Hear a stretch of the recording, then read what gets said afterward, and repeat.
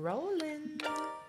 Extra, extra. This just in. Welcome to Uncover Girl, the podcast that unpacks the most memorable celebrity profiles of all time.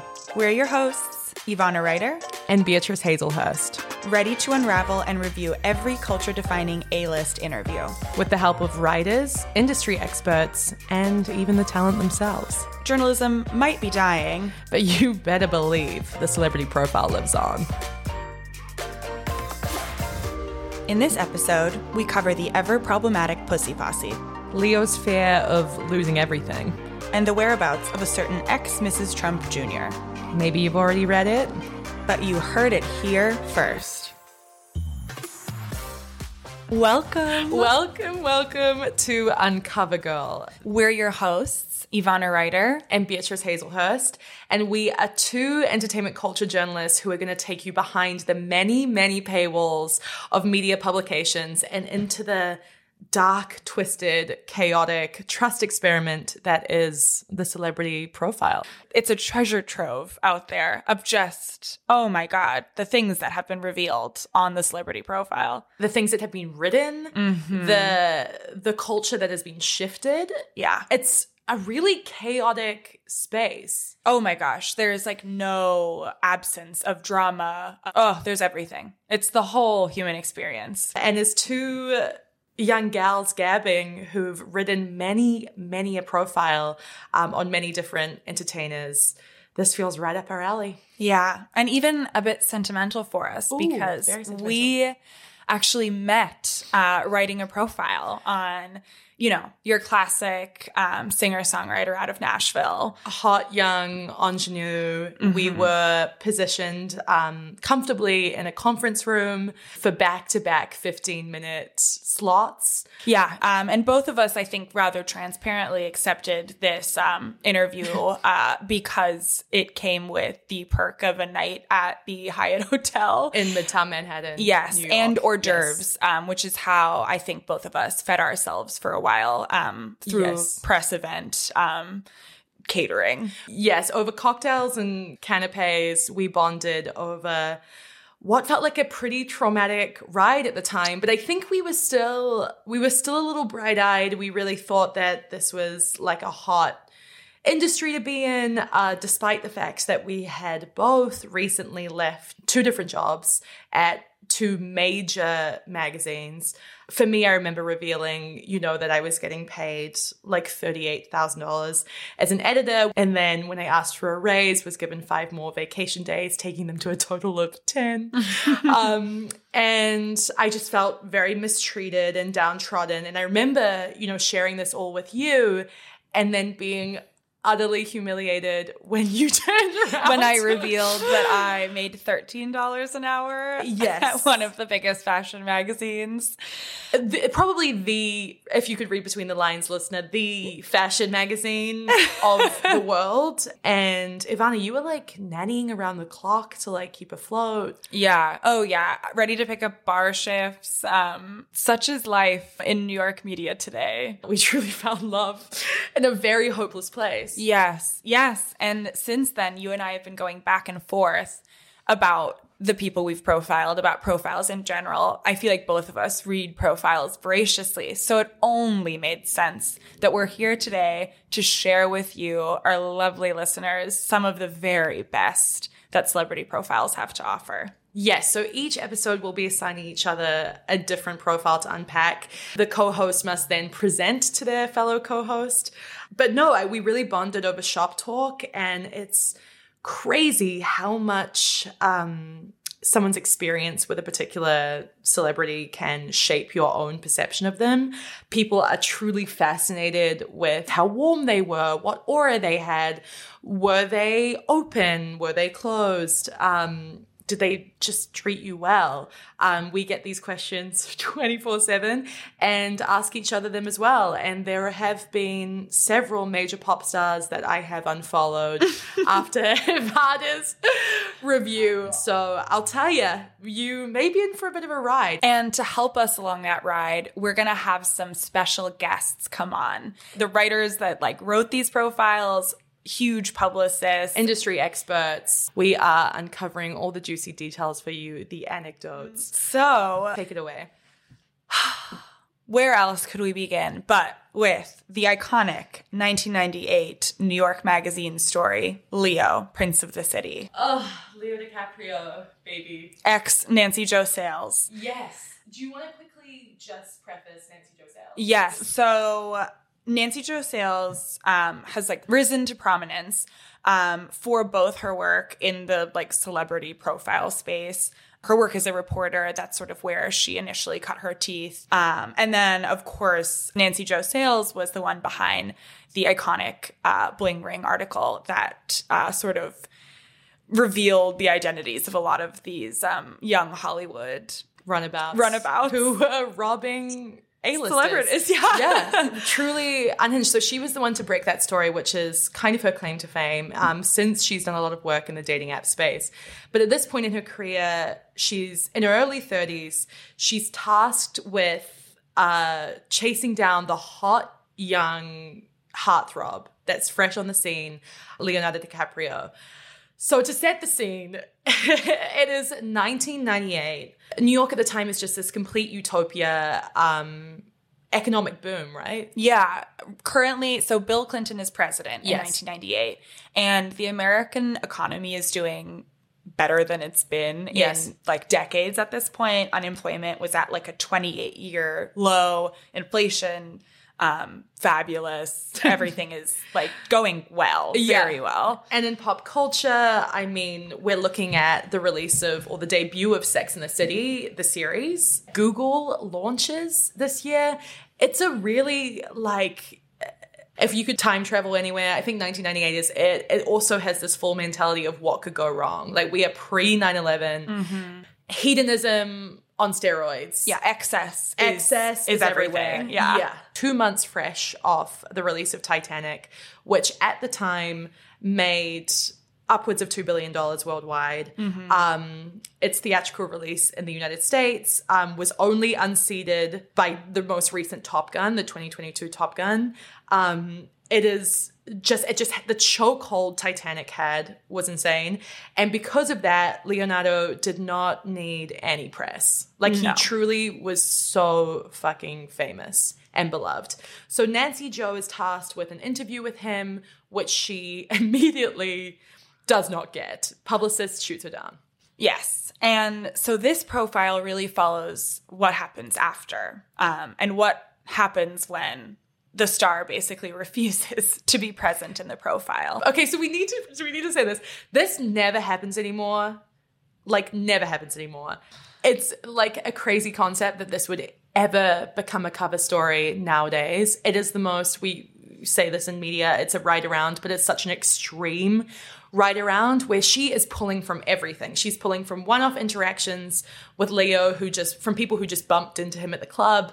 She's pulling from his authorized biography, the Leonardo DiCaprio album. Look, from far away, it's a Monet. It is a beautiful masterpiece. Close up is a little messy. Like, it's messy. So we start where all great profiles should start, with a really unhinged fan letter. Yes. Yeah. Which I feel like really does capture Leo mania, which was blockbuster. Like the blockbuster hit that was Titanic launched Leo into the stratosphere, and he was the name on everybody's lips. Everybody was obsessed with him. Women were lusting after him. I feel like there's no way really to capture it but to read it. Oh, please, regale us. Okay. It opens.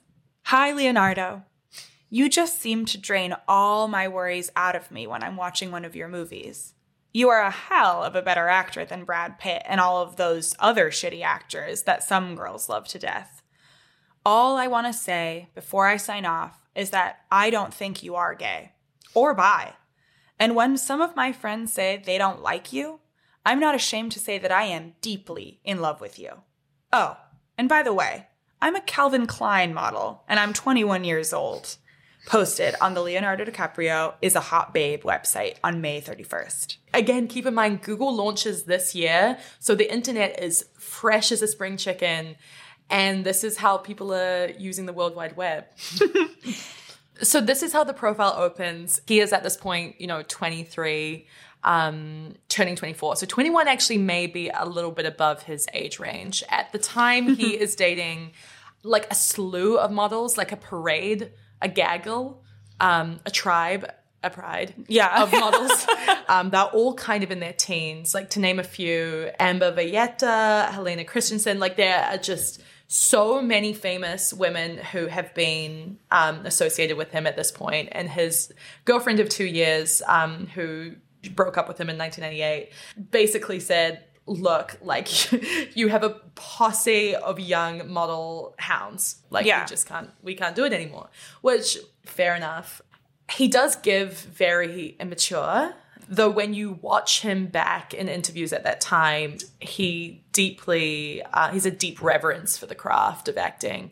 He's rejected Boogie Nights, which Mark Wahlberg went on to star in, to do Titanic. Titanic becomes the biggest movie in history, and he is just gadding about town. Very much so. And if anyone has seen Sex and the City, kind of that sort of captures what it was, where it's like every night a different club, a different bar, something's opening, something's launching, there's a premiere, and everyone is there. And it became sort of a safe haven for a lot of celebrities, I feel like, to go out in New York, because it was a way for them to get away from the industry that really dominated LA, and they could go to New York to really let loose. Yeah. So the problem with being seen in LA at that point was that producers and casting directors were just as out and about as the actors were. So if you made a bad impression when you were drunk or high or whatever, that's going to carry through your next audition. Someone's going to talk to someone.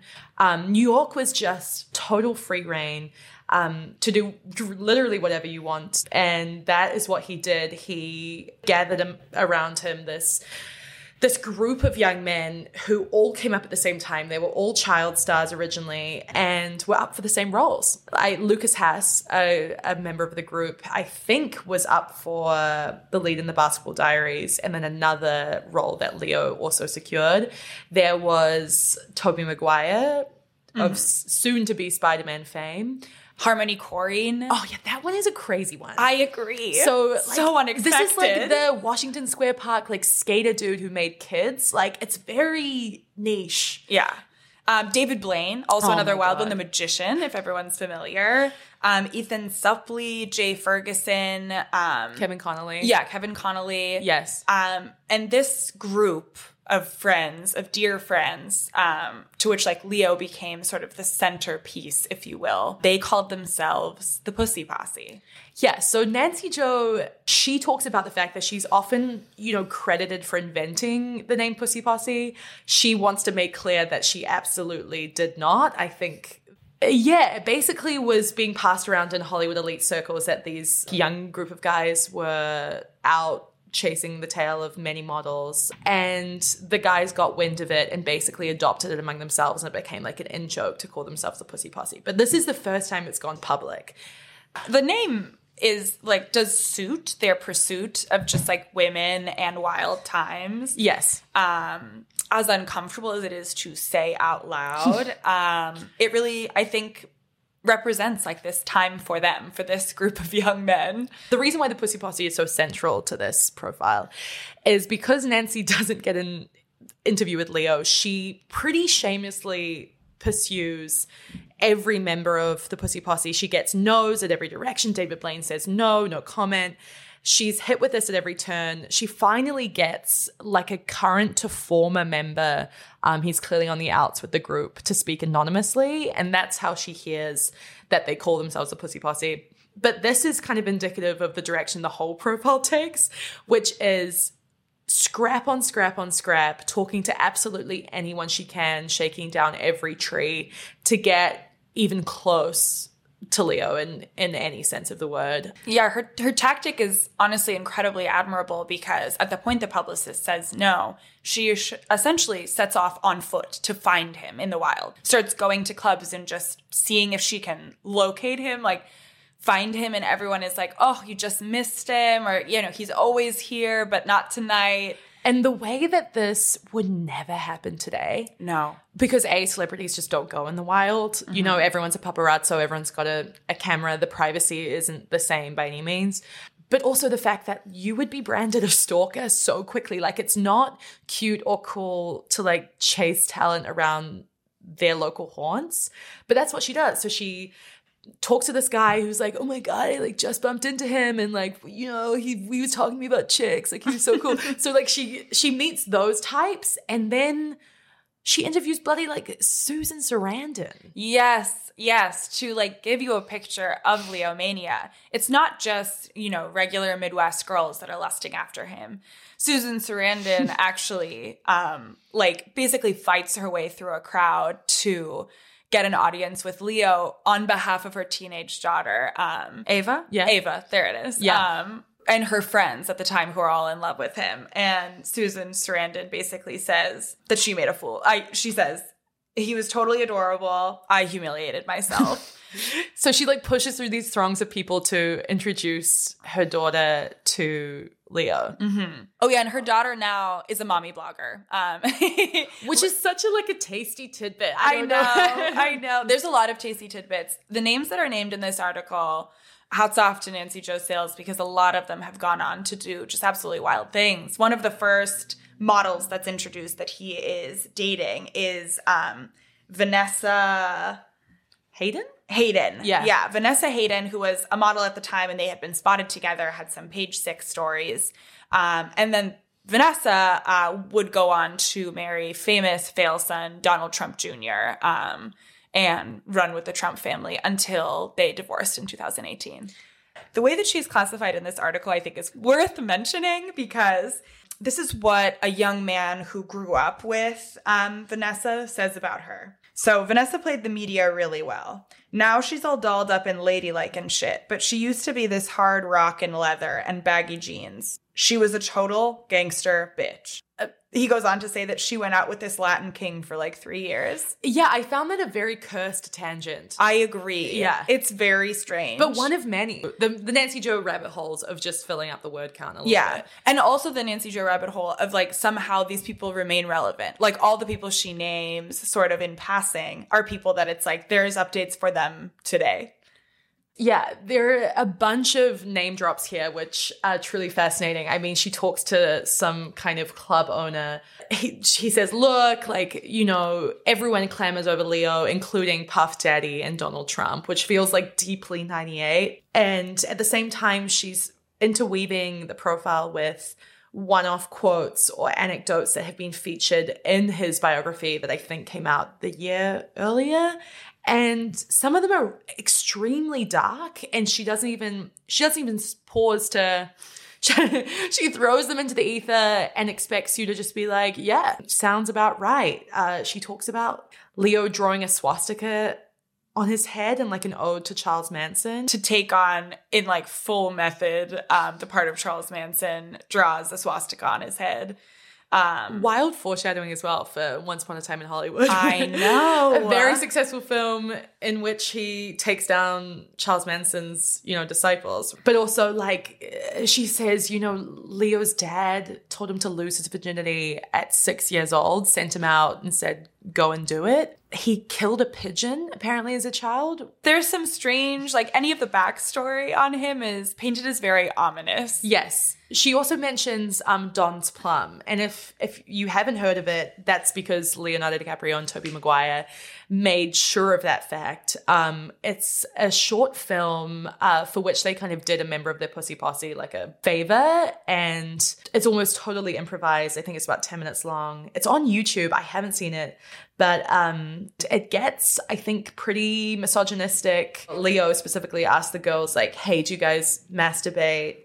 And I'm assuming not like a really fun, sex positive way, and like a kind of a seedy, gross way. And then apparently in another scene says, stop looking at me like that. I'll fucking throw a bottle at your face, you goddamn whore.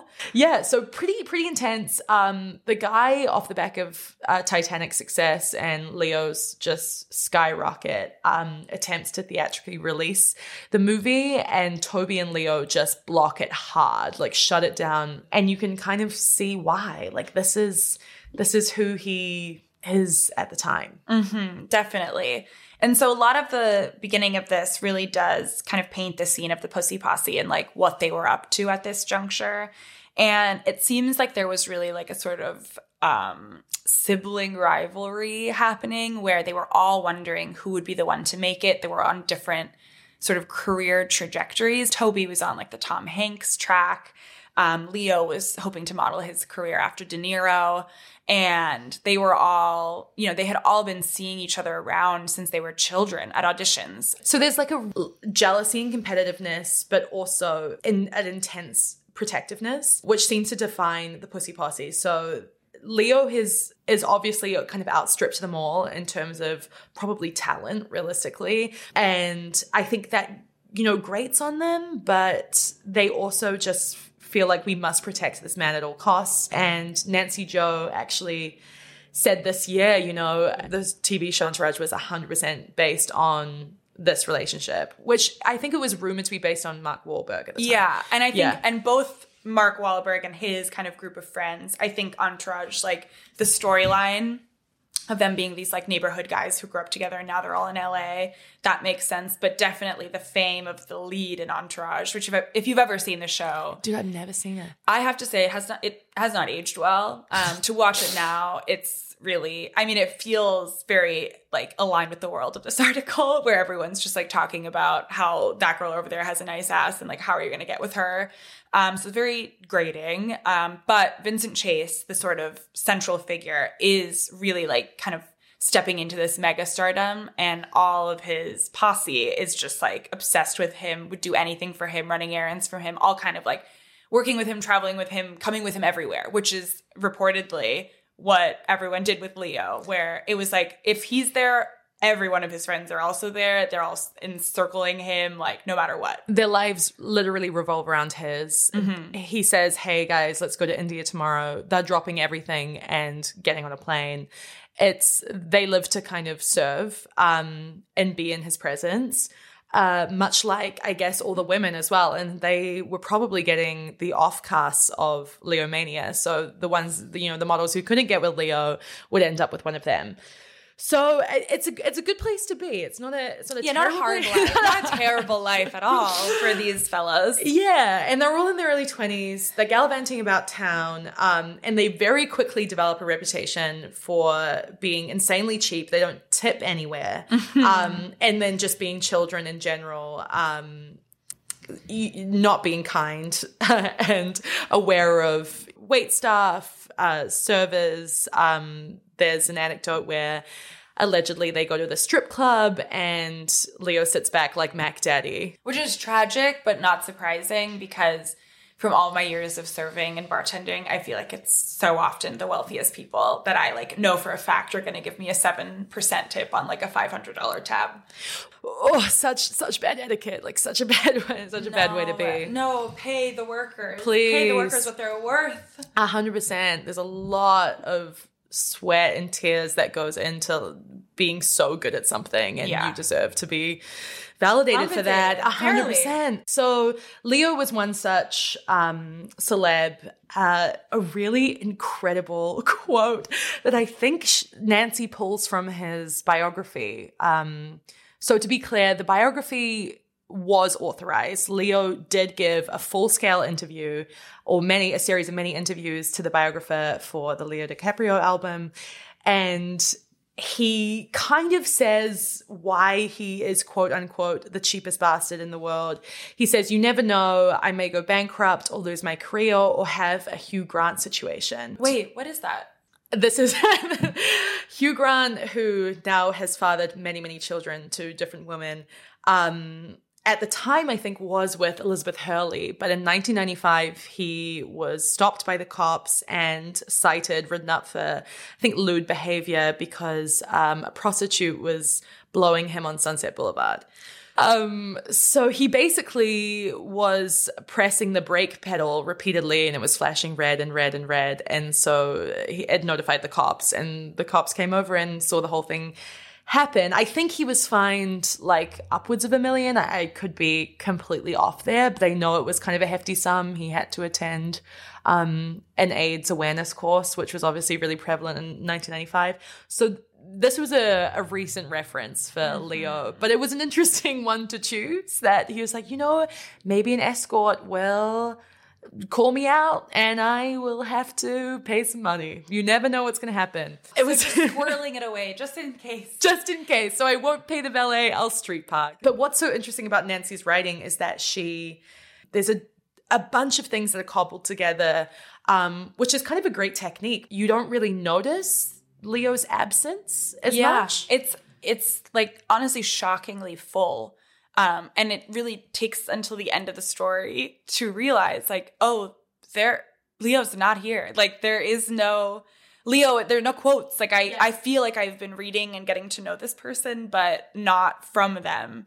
And it's almost like she's like painting like a negative, like in film. Like it's like everything around him is so vivid and then he's at the center of it all. And we're learning about him like through everyone else. Yeah, the whole time you're waiting for the penny to drop. You think she's setting this very elaborate scene and then he's going to come through. He never does, but not for her kind of lack of trying. So she goes on this kind of huge tangent. And she ends up talking to Elizabeth Berkley. Do you remember Elizabeth Berkley? Yes. Who, I mean, you'll know her from Saved by the Bell or Showgirls. Showgirls was the big one. Oh, my God. She danced harder than I've ever seen anyone dance in that movie. And at this time, it had just come out. It was like she was very much... She was fresh off that success. Yeah. 100%. And I think that the Pussy Posse were very interested in her. And they had a habit of, I think, hitting or shaking down publicists to try and broker a meet. But before we kind of unravel the story of Elizabeth Berkley and Leo, can you kind of just explain, like, publicists then versus now? Oh, of course. Absolutely. Publicists then were basically all powerful beings. And there were a few mega publicists that had like all the power in Hollywood, where they had a roster of A-list clients. And if you wanted to get access to them, you had to go through the publicist. And they sort of looked at things holistically at how can I launch my client into superstardom? Who can I set them up with? Who can they date? Who can they be seen with? Where should they be seen? You know, if it's at an opening of a major club, how can I raise their profile in any way possible? So it wasn't like unforeseen or like uncommon. That they would be sort of involved in their like social lives in this way. Okay, so we're dealing with Karen Tenzer, who at the time was Leo DiCaprio's publicist.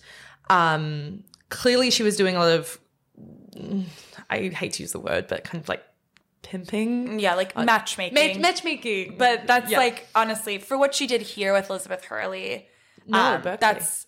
Oh. it's an easy mistake. We just came off Elizabeth Hurley and Hugh Grant. There's so much going on. I know. Elizabeth Berkley. So wait. Elizabeth Berkley was of Saved by the Bell fame at this point. And she had just been in Showgirls. That's right. Yes. Which was huge. Huge. The boys loved to see it. Yeah. Loved to see it. She danced. And that was a big, I think, performance for her. Right. So Leo and Pussy Posse Collective were all interested in Elizabeth Berkley. I think it was spearheaded by Leo.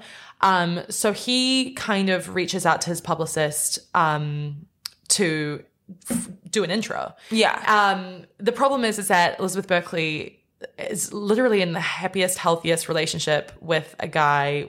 Who is he? He's like Roger Wilson. Okay, so like B-list? Yeah, I would say he was in Porky's 1 and 2. Any Porky's heads? I know. Please rise come up. out. Yeah, come out of the woodwork and tell us about Porky's. What are we missing? If we are being disparaging of Porky's, it's because we don't know it. We don't know it. And we admit that. We're here. Yes. We're not trying to pass ourselves off. Yes.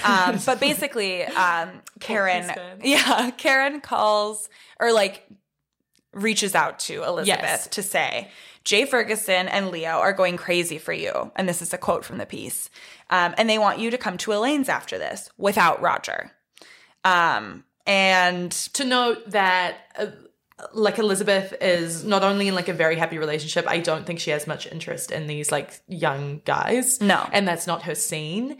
And so she gets invited to this restaurant. I think that from all reports, it's Karen Tenzer and her assistant that are just like barraging her with phone calls. It's just endless, to the point that Roger feels like he needs to kind of get involved. Yeah. And that comes, so basically before this, and Berkeley is understandably upset because when she isn't like responding to this, she is getting, she got like 7 messages from Tenzer. And then when she finally gets on the phone with her, and I quote, "The first thing Karen said was, 'Why didn't you call Jay back?' says Berkeley with quiet outrage. She said, 'Your presence is requested here.'" Tenzer? Tenzer says with quiet outrage? Berkeley. Said Berkeley with quiet outrage. Oh, yeah. Repeating. Sorry. Yeah. Oh, yeah. Got it. And then Tenzer says, "Your presence is requested here." Her tone was very impatient. And I said, this is Elizabeth speaking, "What? Are you trying to deliver me to these guys, Karen?" And she said, "Well, you know." You know. You know. This is how the game goes, and you do know, Elizabeth. Yeah. At this point, they get Jay on the phone, and basically she hands the phone off to Roger because she's upset. This is annoying at this point. She feels very uncomfortable, and she gets Roger involved to talk to Jay. It's harassment. Yeah. It's such a violation. Yes. And Roger, to his credit, starts very calm and is just like, "Look, I'm asking you not to call my home again, and Elizabeth would really appreciate if you didn't call as well." Mm-hmm. And then things get heated, and they get into a spat on the phone, which ends in Roger deciding that he's going to go to the restaurant to confront the posse. Yeah, that felt misguided. But he goes down to the restaurant. What ensues is like a physical altercation, but a very specific one. I suppose they all go outside. It's Pussy Posse v. Roger. He's alone, and someone throws a punch, and we don't know where it comes from, but someone has thrown a punch. It connects with his windpipe. So he's gone down. It's in the throat.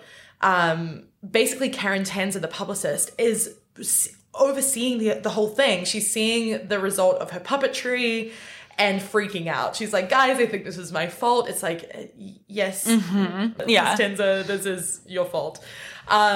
She's panicking, and what then ensues is a police report. They Secret Service descend on Leo like he's the president of the United States. His boys just hustle him up, bundle him away. He cannot be seen in association with this whatsoever. God, imagine an assault charge at that point in his career. Like, it wouldn't have looked good. And he already had a reputation for getting into trouble. Bad boy. Yeah, but not among the public. No, like, that's the among thing. The industry insiders. Yes. So it would have shaken him somewhat. Who knows what might have happened. Basically, luckily, his boys got him out of there. Do it for the boys, honestly. Like, the boys always got you. They fell on that grenade. But they actually did get sued by Roger within a year, I think. He alleged that there was irrevocable damage to his windpipe. Oh. I guess it halted his Broadway career, his rock band, his pursuit of many different movie roles. And he sues for like $45 million. That's a lot. Yeah, it turned into a whole kind of shitstorm. Yeah, I actually don't know what the outcome of the suit was. I would love to look that up at a later date. Yeah. But I think there was a settlement from what I can gauge. The funny thing about this article recounting all of it, this is a deep cut CNN article from the early 2000s that's documenting this whole saga. That Hugh Grant line was referenced again in regards to Leo. So I'm the cheapest bastard in the world, you never know, may go bankrupt, lose my career, or have a Hugh Grant situation. So, I mean, that was a real takeaway of a quote, it seems. Struck everyone, especially Roger. Yeah. The most struck of all. Poor Roger. Hope you're doing okay. And still, no one knows who threw the punch. No one knows who threw the punch. And I guess the chief of security at the restaurant makes a full report to the police, names and points the fingers at what went down, and he gets fired a couple of weeks later. So the power, if that does not connote the power that is Leomania. I don't know what will. I know. Yes. I know. So Leo and the Pussy Posse had developed sort of a reputation for brawls. They also set off like a stink bomb at a popular bar in New York. Yes. They like to get up to trouble when they could. It was very boys will be boys, and they were never held accountable for pretty much anything, just because of Leo's fame, what he could do for a certain event or a space. But that energy was going to catch some flack eventually.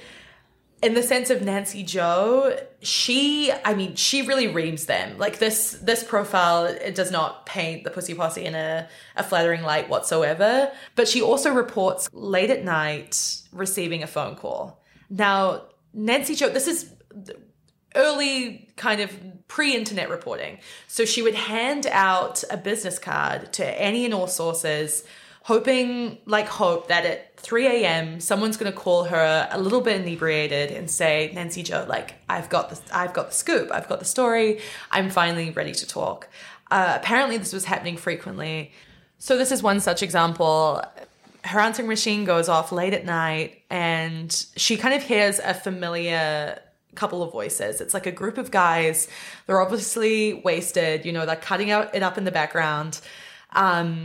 And they say that Nancy would have to make a deal to get time one-on-one with Leo along the lines of doing something for him that Monica did for Bill. You hate to see it. You hate to see it. And at the time, media was a real boys' club, and I think getting by as kind of a post-third wave feminist at that point was just being like, I can dish it as good as I get it. I'm here, I'm standing my ground, nothing's going to shake me. But you were never going to actively call someone out on their bullshit.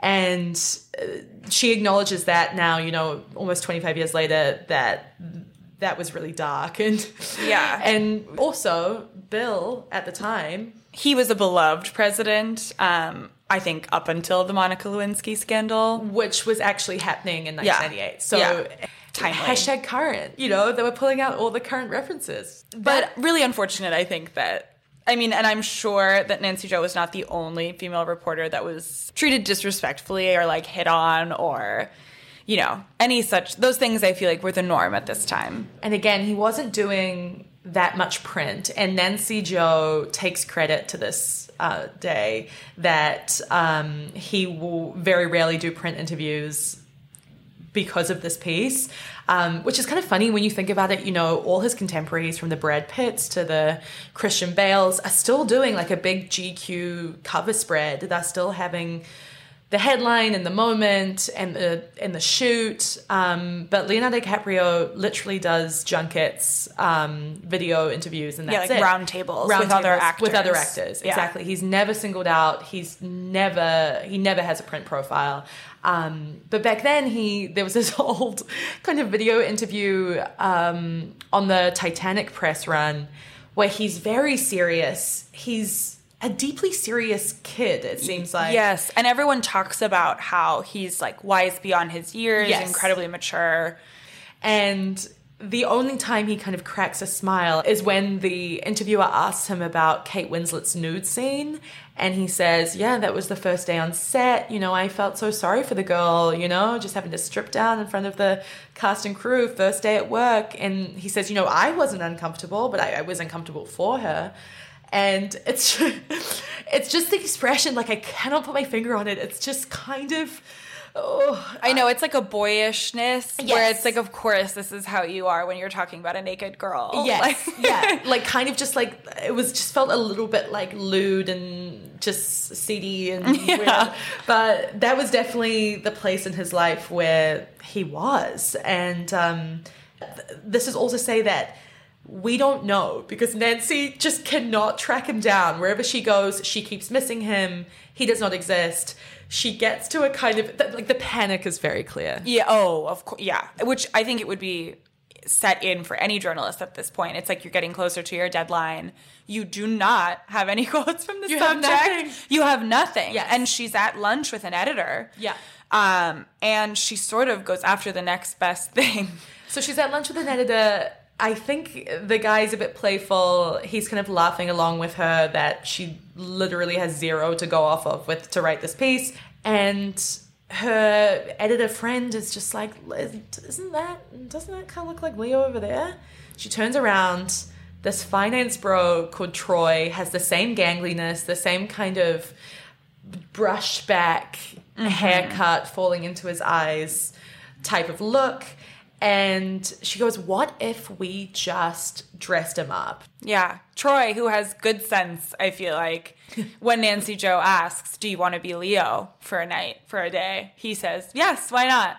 So they fit him with a hat. She gets a friend that's a photographer to follow him around like paparazzi. She gets another friend that's a bouncer to follow him around like security. And they basically take the town immediately. Ivana, you've overlooked the crucial point. What?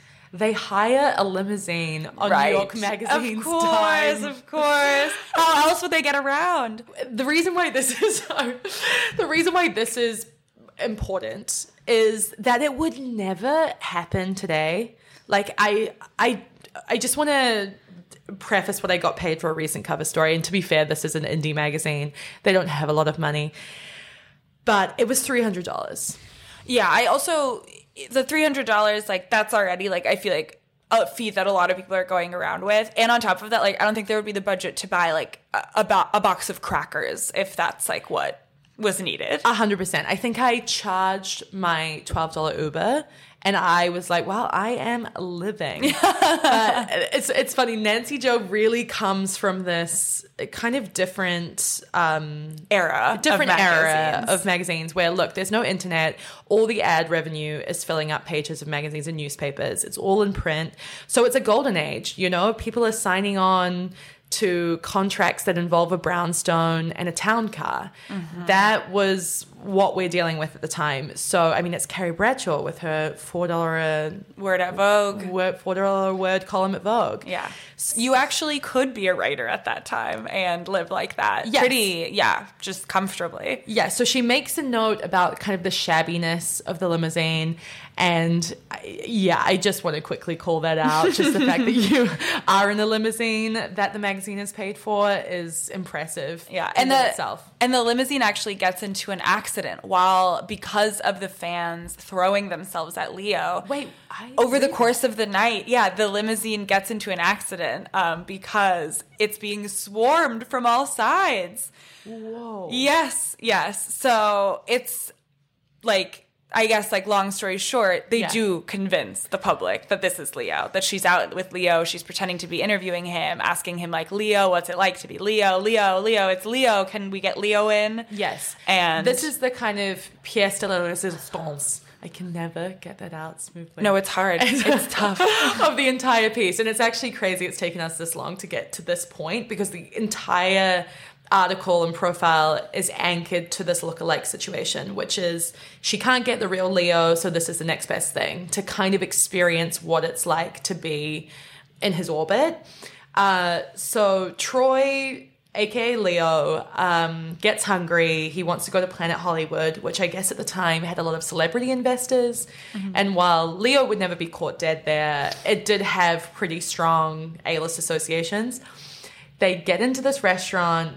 Everyone loses it. His suit from the Titanic is enshrined in glass. So there's already a little bit of Leo memorabilia in play there. And then the publicist for the restaurant, and I swear, Ivana, that these publicists, they just keep popping up. Yeah, they're just everywhere. They're sleepless. They are. They're in the city that never sleeps, and they are the sleepless. And the publicist comes over and says, hey, look, a major investor for Planet Hollywood would love to chop her in from the Hamptons to meet Leo while he's here. And she's like, fuck. Yeah, we've gone too far now. Way over that. So, I mean, imagine a grown man just being like, I need to go meet this 23-year-old boy. Let me chart a helicopter from Long Island into the city. Like, I'm running, I'm getting my helmet, I'm getting there by any means necessary to have, like, maybe 5 to 10 minutes with him. Yes. And the only people who are brave enough, actually, to call out the fake Leo are, of course, no surprises here, 2 middle school girls that basically show up to say, That's not Leo. That is not Leo. And understandable, because they have studied the curve of his body. They know exactly what he looks like moving around, and they know that there's no way this could be their man. They are their experts, yeah. Yeah. So this is how the piece kind of ends. It's a little bit sad. It's a little bit melancholy. Troy has just obviously been inundated with people at every turn who just want a little piece of him. And the final line, I think, is something to the effect of, I don't want to be Leo anymore. And that's how Nancy concludes the story. The whole profile is written from this kind of like sardonic perspective. She clearly is poking fun at the concept of celebrity and how wild it's gotten. Yeah, she really lampoons celebrity culture here. Yes. And the pandemonium and how these people are treated by the world and by the people nearest to them. But at the same time, there's not a whole lot of sympathy. No. Which, understandably, it's like for the most privileged among us. Yes. Like, it's clear she's not taken. Like, she's not... she doesn't value celebrity in the way that it can often be like held on this pedestal. Yeah, and it's very clear that this is from an ex-reporter. Yes. Because I think profiling now has become known as this art form where you unravel the nuances of their every move. They pause to take a sip of water. How do they do that? And this is very, subject, quote, event. Like, it's just one thing after the other. There's no room for florality or like beauty. It's pretty straightforward. Yeah, I would say it's a reported piece. Yes. And you can really see her background as a reporter, because I think a lesser reporter could not have just shown up to these clubs and done the thing that, like, they talk about, like, back in the day, we used to just bang down people's doors and be like, can we interview you? And she kind of does that. She really, like, is like literally like, I can't imagine like being in the middle of a club and being like, hi, I'm looking for someone. Yes. Can you talk to me right now? Yeah. So absolutely like power to her for pulling together this piece and having it become a cover story when Leo it wasn't meant to be. No. And like today, I can't imagine. Yeah. She also says, cover stories are very formulaic, and when you step outside of the formula and get experimental, that's when the good stuff comes out, which is obviously her literally hiring a lookalike. But I think the writing kind of has this, and this is, I think, common across a lot of her stories. It has this kind of holier than thou perspective. It's always written from this kind of moral high ground, it feels like, which is absolutely justified at times, especially when you're getting late night phone calls asking for a blowjob. Like, absolutely. Mm-hmm. But it's funny because I think that now she is very critical of the current celebrity profile and how it's become so puffy and fluffy and obsequious and just very complimentary. And it's like, dude, look, this is the reality. There's so many places that people can go for news. They can go to the talent's own social media to get a good look at who they are. They don't need to be reading. This isn't their only point of access like it was back then, to even just find out remotely what their favorite stars like for breakfast or what they wear to bed. So I feel like the criticism is, while justified, like a little bit unwarranted. And this was truly the golden age of media. Yeah. And I think that this story sort of really was the first of this kind of like breaking the mold, or one of the first. I think that Lynn Hirschberg, there's like quite a few journalists that aren't afraid to do the unexpected. And it's hard to find it now just because the way celebrity functions is so different, where everyone does have social media. And as we saw with scandals like the Jeremy Strong profile, I cannot wait to get into this. Can you know. Just give a quick. Yeah, we'll go further in an episode down the line. But Jeremy Strong is the lead of Succession, which is a wildly popular show right now, and he was profiled by the New York Magazine. Yeah, so it's literally the same as... Yeah. And everyone responded violently to it because he, I think, went deep into his process, and it was so serious. Very serious. Very serious. The craft of acting. The craft of acting. Very, very serious. That I think the writer was just unashamedly laughing at him. There's a way in which if you're kind of forced to write a puffy piece but don't like the talent, you can kind of let them hang themselves with their quotes, which I think is what the writer leaned into. Jessica Chastain came out and defended Jeremy Strong. A bunch of celebrities treated it like it was a hit piece. Yeah. And just went after the writer. And I think we were talking about this earlier. The protections aren't the same. No. For a writer or a freelancer for a publication that they used to be. Whereas New York Magazine would once kind of bustle a writer into their bosom and be like, you are us, we are you, we stand by you. Now it's like, I don't know her. Yeah. You're on your own. You're on your own. Yeah. Yes. Goodbye. Forever. Which is really unfortunate because that was the profile that like actually tried to paint Jeremy Strong in like as who he actually is versus the way that profiles so often come across, which are like, I actually just met the second coming of Christ today at lunch at the Beverly Hills Hotel, and I'm here to tell you the story of why this person is like the most incredible musician, actor, writer, whatever that's ever existed. And it takes a very talented journalist to humanize their subject and be critical.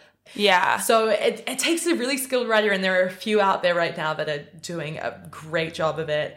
But I do agree with Nancy Jo in that sense. It would be so nice if journalists had the space at the moment to be just a little bit more real. I know. It's hard. It takes like bravery because the people that will come after you.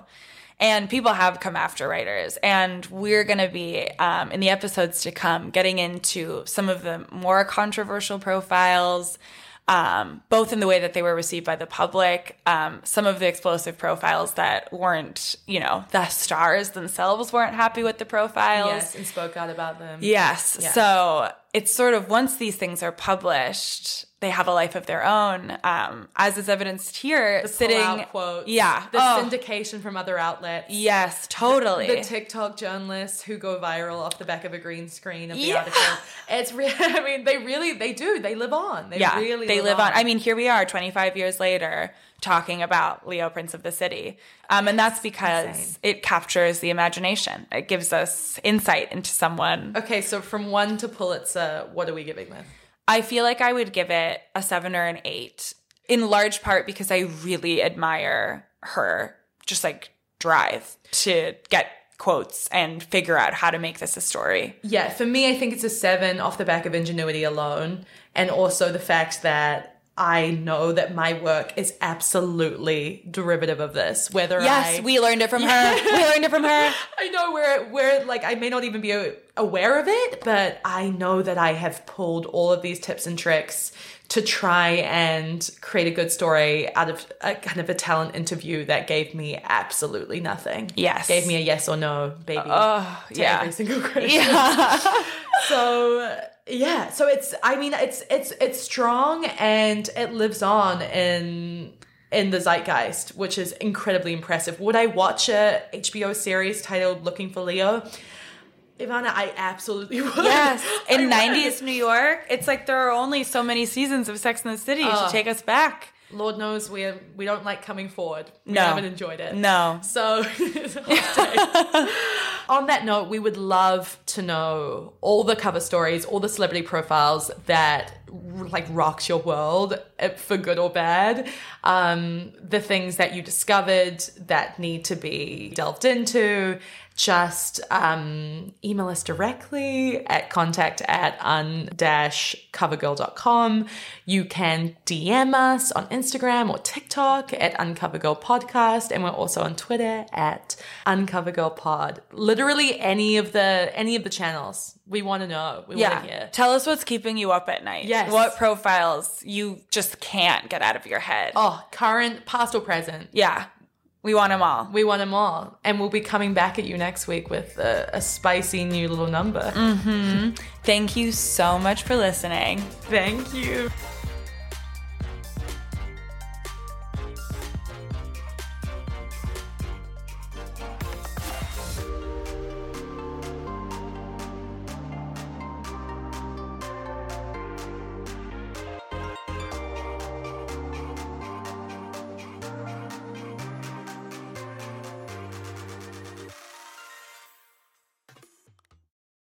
For the ones who work hard to ensure their crew can always go the extra mile, and the ones who get in early so everyone can go home on time, there's Grainger, offering professional-grade supplies backed by product experts so you can quickly and easily find what you need. Plus, you can count on access to a committed team ready to go the extra mile for you. Call, click Grainger.com, or just stop by. Grainger, for the ones who get it done.